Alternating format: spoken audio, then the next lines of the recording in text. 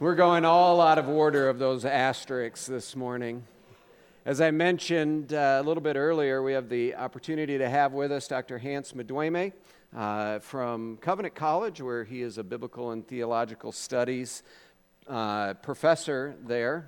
He was, as I mentioned in the Friday letter, one of my son Josiah's favorite professors while he was there. So that's, I guess, one of the benefits of being the pastor's kid. You know, when we invite people, we can get your favorites. But really, we're honored to have him here. We're doing a little event tomorrow as well for some of the local churches with regards to Covenant College. I made a little list of just places where Covenant College graduates serve in our midst.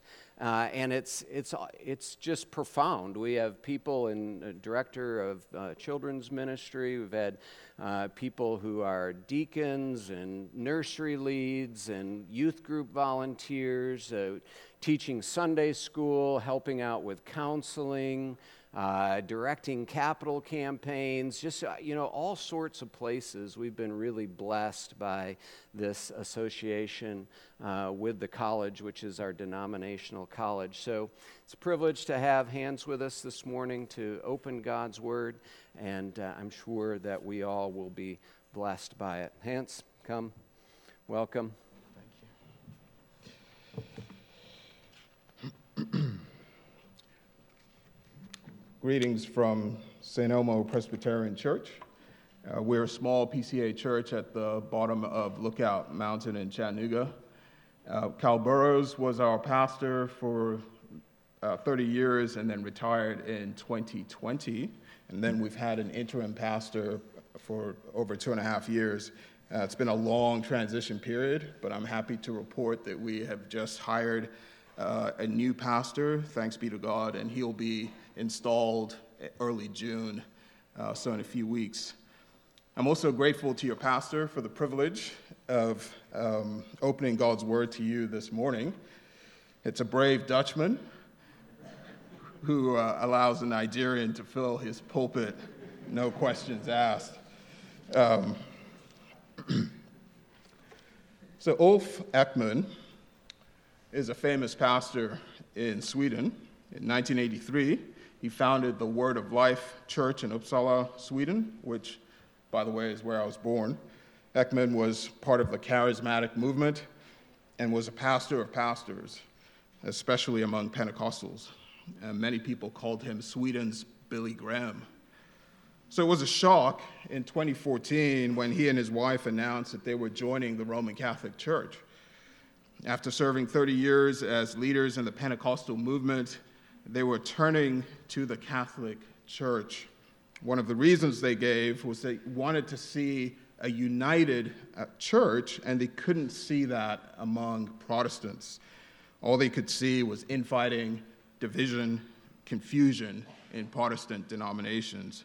Celebrity pastors all over the place, everyone with their own little fiefdom, mega churches, and so on. But where is the unity that our Lord Jesus talked about in John 17? Ekman is not the only Protestant who has converted to Roman Catholicism. Many evangelicals are getting disillusioned with the Protestant tradition and are taking the long road back to Rome. And plenty of books have been written on this phenomenon. Some of you may have read one or two of them already. But what should we make of this? I mean, Christ Church is a PCA church, about as Protestant as it gets. As Protestant believers, should we be shouting alleluias, or should we be hanging our heads in shame? On one level, Ekman is right. I mean, just look at the divided state of Protestantism today. Just look at the hopeless condition of North American evangelicalism. It sure seems like none of this madness would ever have happened if perhaps there hadn't been a Reformation. Why be reformed when more and more people are saying the Reformation is over? Why be reformed when our denomination seems to attract zealous theological diehards, the truly reformed, divisive, belligerent types, curmudgeons always itching for an excuse to stir up trouble? So I think we can agree the PCA and the broader Reformed tradition is far from perfect. At times we weep for our failings. And yet here we are, good old Protestants, worshiping in a Presbyterian church. Why? Why do we continue to align ourselves with this tradition? I don't know all your individual stories, but I would venture to say that most of us have embraced this imperfect tradition because we have been held captive by the glory of God. The glory of God. We have seen it, we have embraced it, and experienced it, and it has changed our lives forever. This is one of the main reasons we have embraced the PCA and the Reformed family. Zeal for the glory of God is the heartbeat of our tradition. Soli Deo Gloria was one of the 5 solas of the Reformation. To God alone be the glory. Our text this morning is from Luke's Gospel, chapter 9, verses 28 to 36. Let me read. Listen to the word of God. Now, about 8 days after these sayings, he took with him Peter and John and James and went up on the mountain to pray. And as he was praying, the appearance of his face was altered, and his clothing became dazzling white. And behold, 2 men were talking with him, Moses and Elijah, who appeared in glory and spoke of his departure, which he was about to accomplish at Jerusalem. Now Peter and those who were with him were heavy with sleep. But when they became fully awake, they saw his glory and the 2 men who stood with him. And as the men were parting from him, Peter said to Jesus, "Master, it is good that we are here. Let us make 3 tents, one for you and one for Moses and one for Elijah," not knowing what he said. As he was saying these things, a cloud came and overshadowed them, and they were afraid as they entered the cloud. And a voice came out of the cloud saying, "This is my son, my chosen one. Listen to him." And when the voice had spoken, Jesus was found alone. And they kept silent and told no one in those days anything of what they had seen. The word of the Lord. Please pray with me. Lord, open our eyes that we may see wonderful things in your law. May the words of my mouth and the meditations of our hearts be pleasing in your sight, O Lord, our rock and our Redeemer. Amen. So this text reminds us that the one thing that has changed our lives forever, the surpassing glory of God. This passage in Luke is waking us up this morning to an astonishing truth, that God is eminently, unimaginably, indescribably glorious. The haunting movie scores of Hans Zimmer, the beauty of a swarm of monarch butterflies, the loveliness of 1,000 sunsets, they all pale in the face of God's glory. They're only faint images, echoes, rumors of the real thing. That's what I see in this text, the surpassing glory of God. And this morning I want to unpack that glory by answering 3 simple questions. The first question, who embodies God's glory perfectly? Verses 28 to 31. The second question, why do we often struggle to live up to God's glory? Verses 32 to 33. And then the third question, what does God's glory mean for us today? Verses 34 to 36. So the first question, who embodies God's glory perfectly? Who indeed? Right, so up to this point in Luke's gospel, Jesus has been something of an enigma. Who is this Jewish man? By whose authority is he doing these things? People were asking these questions. King Herod had recently disposed of John the Baptist. Now Herod was wondering about Jesus. Who is he? In the previous chapter, Jesus miraculously calmed the storm. And so his disciples were left asking, who is this man? And in fact, in Luke 9:20, in a rare moment of spiritual insight, the Apostle Peter declared that Jesus is the Messiah. Everyone was trying to figure out exactly who Jesus is.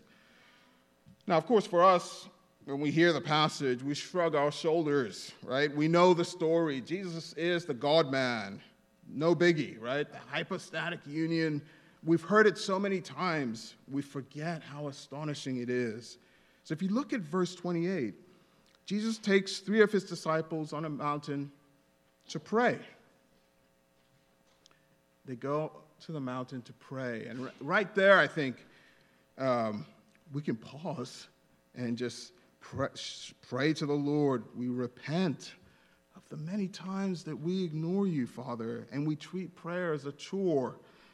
We repent of how often we rely on our own power and our own resources, the way that we modern people arrange our lives, and it deceives us into thinking that we can live as if you do not exist and as if you do not matter. But we can't.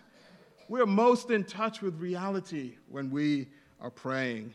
And so we see Jesus praying as he so often does because he was most in touch with reality.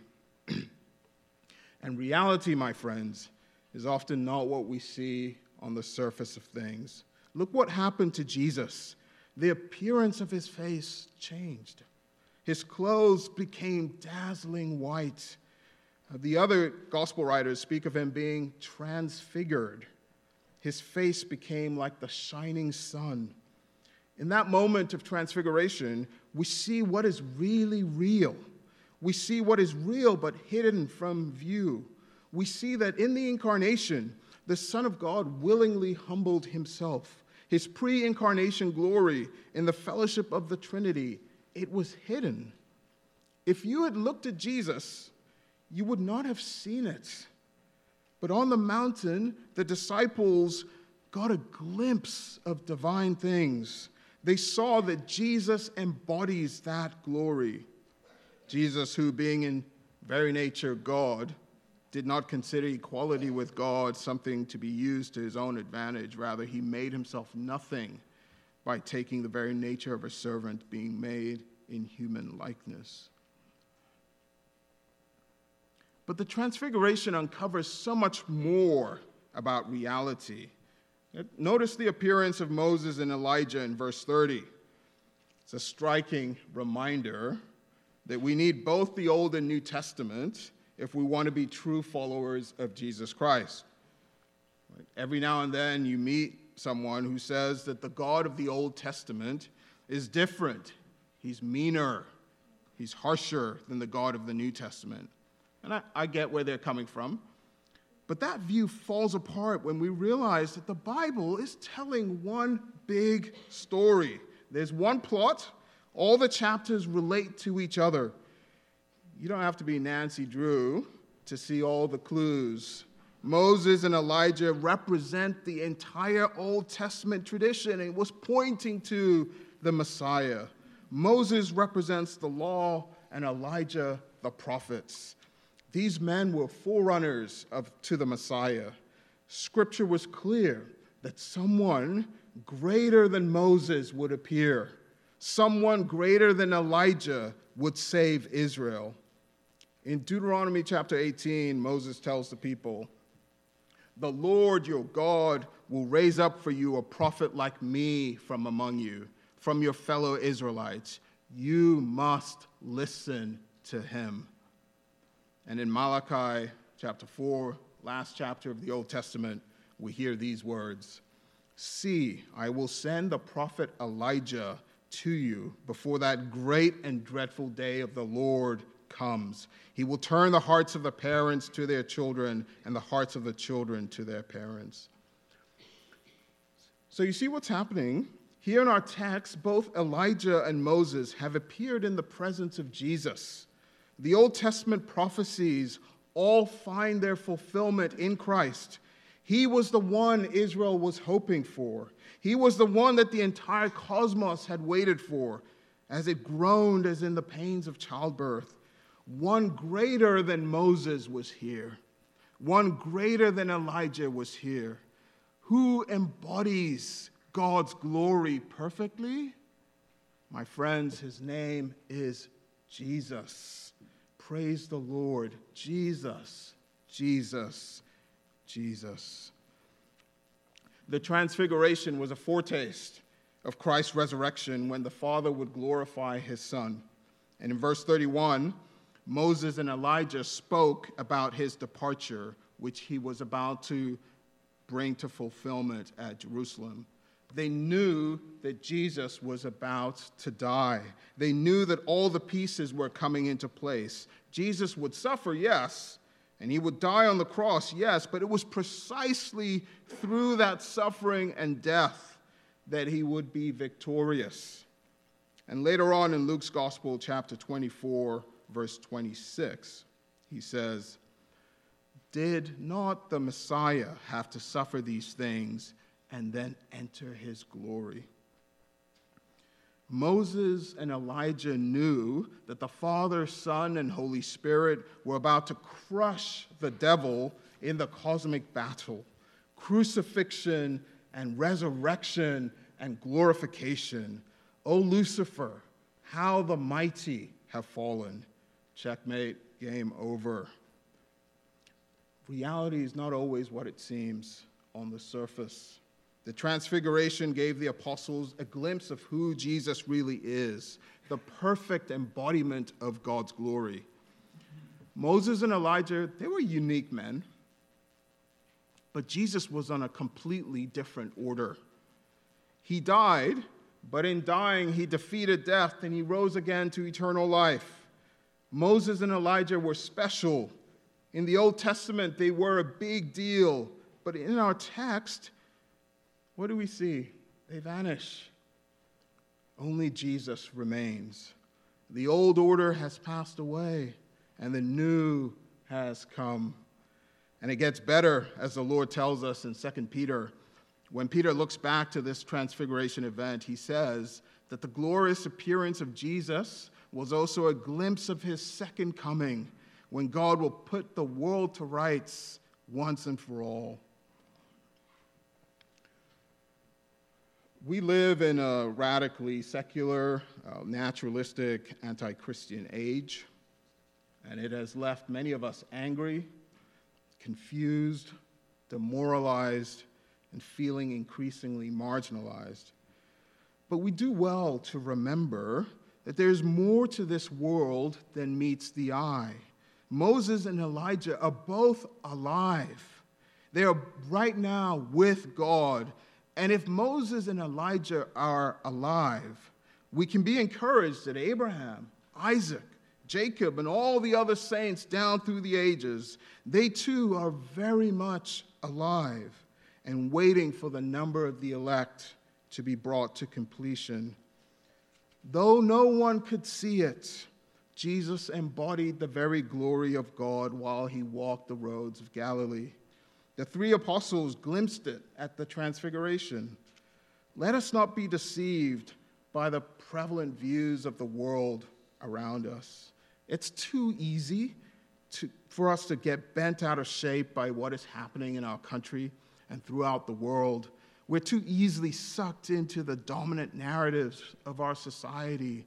I'm not saying we should ignore these concerns, but always remember there's a bigger story, a true and more real drama that we are a part of. And that story has a different set of priorities with the glory of God at its heart. Soli Deo Gloria. So, we've answered one question, who embodies God's glory perfectly? But there's a second question we need to ask. Why do we often struggle to live up to this glory? I think the answer to that question is right there in verses 32 and 33. Notice what it says about Peter and his companions. They were very sleepy. I wonder if that can be said about anyone here today. Jesus brings his disciples with him to pray. He wants them to join him in serious spiritual labor. And one thing you can count on with Peter and the other disciples, when it's time to pray, they're going to fall asleep. We shouldn't be too hard on them, though. We're the same. Most of us are lightweights, spiritually speaking. We know all about football stats. We can quote sitcoms verbatim. But just ask American Presbyterians to come to a prayer meeting. Suddenly everyone is tired and eyelids start drooping. The spirit is willing, but the flesh is weak. My friends, too many of us are sleepwalking through life. Our physical drowsiness reflects a deeper spiritual drowsiness. But thankfully, the disciples wake up and they're able to glimpse the surpassing glory of God in Jesus Christ. And then, true to form, Peter says, "Master, it is good that we are here. Let us make 3 tents, one for you, one for Moses, and one for Elijah." Oh dear. Yet again, Peter puts his foot in his mouth in 2 ways, right? Like first, he wanted to build 3 tents, one each for Elijah, Moses, and Jesus. I mean, come on, Peter. Moses and Elijah are not on the same level as Jesus. They're not in the same league. Moses and Elijah are sinful men. They need to be saved from their sins. Jesus is the God-man. He's the Savior of the world. That was Peter's first mistake. His second mistake is that he was trying to get ahead of God's plan. He wanted Jesus to be glorified before he underwent suffering and death. Peter was impatient, impetuous. Peter wanted things to happen then and there, but God was working on a different timetable. Jesus had to suffer and die before he would be glorified. In fact, the writer of Hebrews says as much in chapter 2, verse 9. "But we do see Jesus, who was made lower than the angels for a little while, now crowned with glory and honor because he suffered death, so that by the grace of God he might taste death for everyone." Here was Peter in the very presence of the Lord. And he had witnessed one of the most astonishing events in human history, the Transfiguration. And yet his theology was still wearing diapers. Now, I think we should cut Peter some slack, right? Verse 33 tells us he did not know what he was saying. I think there's a lesson here for those of us in the PCA, right? We're not so different from Peter. Our denomination has a reputation for theological precision. Compared to other traditions, we're known for rigorous, careful thinking. But even so, we often struggle to live up to God's glory. We become spiritually drowsy. Even when our theological confessions are impeccable, our practice often falls short of our deepest theological convictions. It should not be all that surprising. Of all people, we should be the ones most sensitive to this scenario. We're the ones who emphasize the doctrine of total depravity. We recognize that even for those united with Christ, sin still touches every aspect of our lives. We cannot escape it, though the indwelling Holy Spirit helps us to mortify sin. And furthermore, as the Westminster Confession tells us, our theological confessions are imperfect. Only Scripture is perfect.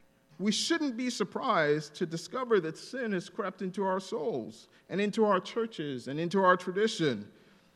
So it's possible that Pentecostal evangelicals in South America and Africa have something to teach us about nurturing a living, vibrant, and expectant faith. We can learn from South Korean believers about what it looks like day in and day out to pray as communities and to pray privately. And I say that not for us to become something we're not to undermine or to dilute our fundamental Reformed commitments, but rather to deepen, to enrich, to correct, to come ever closer to the truth that is God's word written and incarnate in Jesus. So why do we often struggle to live up to God's glory? Mainly because of our own sin, the way it has affected our own personal lives, the way it has seeped into our own traditions. We become spiritually drowsy like Peter and the other apostles. We need God's supernatural help from his word, from the church, and from the means of grace. And we need his help from other believers. So far, the text has put before us the surpassing glory of God. And it has done that by answering two questions. Who embodies God's glory perfectly? His name is Jesus, and he is more beautiful. He is more lovely than anything we have ever seen or imagined. And the second question is, why do we often struggle to live up to God's glory? Like Peter, we become spiritually drowsy. God can use whatever means at his disposal to wake us up to the reality of the deep things of God. But there's one more question that we should ask. What does God's glory mean for our lives today? In verse 34, a cloud appears and covers everyone on the mountain. Again, we see the rich connections to the Old Testament, right? We're reminded of the many times during the Exodus when Yahweh appeared to Moses in a cloud.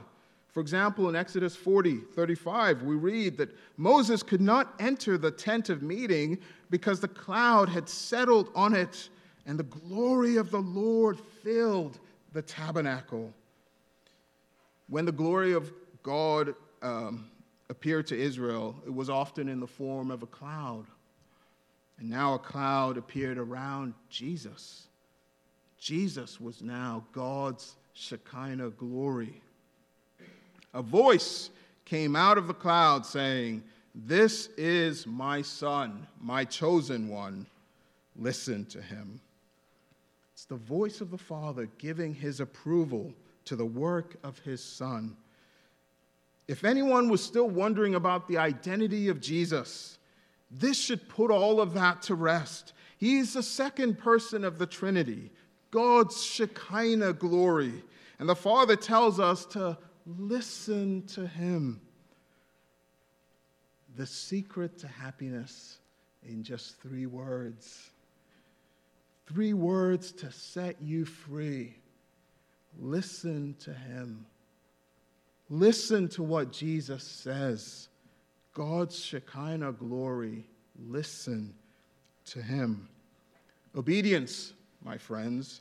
This is what God is calling us to. The first chapter of John tells us that Jesus is the incarnation of God's word. Jesus is God's word in the flesh. All of the scriptures, Old and New Testament, all of them speak about Jesus. Indeed, Holy Scripture is God's word written. When we obey Scripture, we are listening to Jesus. What does God's glory mean for our lives today? I think the main answer is that we listen to Jesus. God the Father is encouraging us to be steadfast in obedience. Don't get tired of doing what God says. Don't lose hope. Even when it seems that everything in our culture presses us in the opposite direction, even when we don't feel like it, persevere. Stay faithful. Listen to him. We cannot go wrong because Luke's gospel has peeled back the curtain and we have glimpsed the true nature of reality. These days, we all feel a strong pull to conform to the myths of our post-Christian age. We're saturated in stories that shape us in the wrong ways. I feel it, you feel it, right? On some level, we're all part of the matrix. But we know it's not the real world. This is all dying. It's all passing away. The devil is like a roaring lion. He has come to kill, to steal, and to destroy. And his days are numbered. So we should not be surprised when the great things of the gospel are attacked with enormous sophistication and subtlety and complexity every day. That should not surprise us at all. Reality check. This life we live is not an armistice. We're in spiritual warfare. And yet, the Father reassures us. These are the death pangs of a world that is passing away. We should not lose hope. Aslan is alive, and he's on the move. Spring is coming. Jesus is God's Shekinah glory. We have glimpsed the world's future, and it is unspeakably glorious. Listen to him. Listen to him. And at this point, I know what some of you are thinking, right? If only we had been on that mountain with Peter, James, and John, right? If only we'd been there. If we had heard the voice of the Father as we were enveloped by a cloud, it would have been a done deal, right? It would be so easy for us to obey. It would be easy to remain steadfast. The apostles had it easier than us. They saw these things. They heard these things. We're not so lucky. I feel your pain. But as it turns out, I think we have it backwards. It is we who are privileged. We have it better than the apostles did.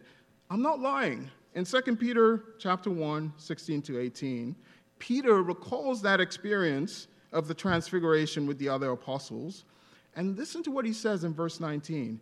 And we have the word of the prophets made more certain, and you will do well to pay attention to it, as to a light shining in a dark place, until the day dawns and the morning star rises in your hearts. Did you hear that? The word of the prophets is made more certain. We can have more confidence in Scripture than in what the apostles saw and heard on the mountain. As we ponder the wonders of the Transfiguration, it should lead us back to our Bibles, to read and to study, but more than that, to obey. Let us not be merely hearers of the word, but let us be doers of the word. Let us do it privately. Let us do it in our families. Let us do it in our small groups. Let us do it with our close friends. Let us do it corporately in this church.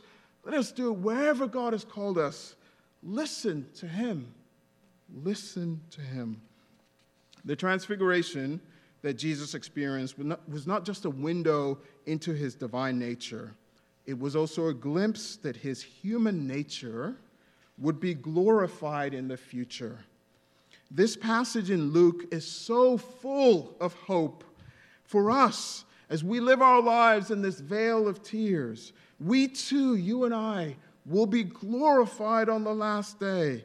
If your body is failing you, if you're acutely aware of the fragility of life, your heart is failing you, your joints are failing you, the medicines that the doctors give you can only do so much. If you're old enough to have tasted any of that, know this: we will experience an ineffable glory after our suffering here.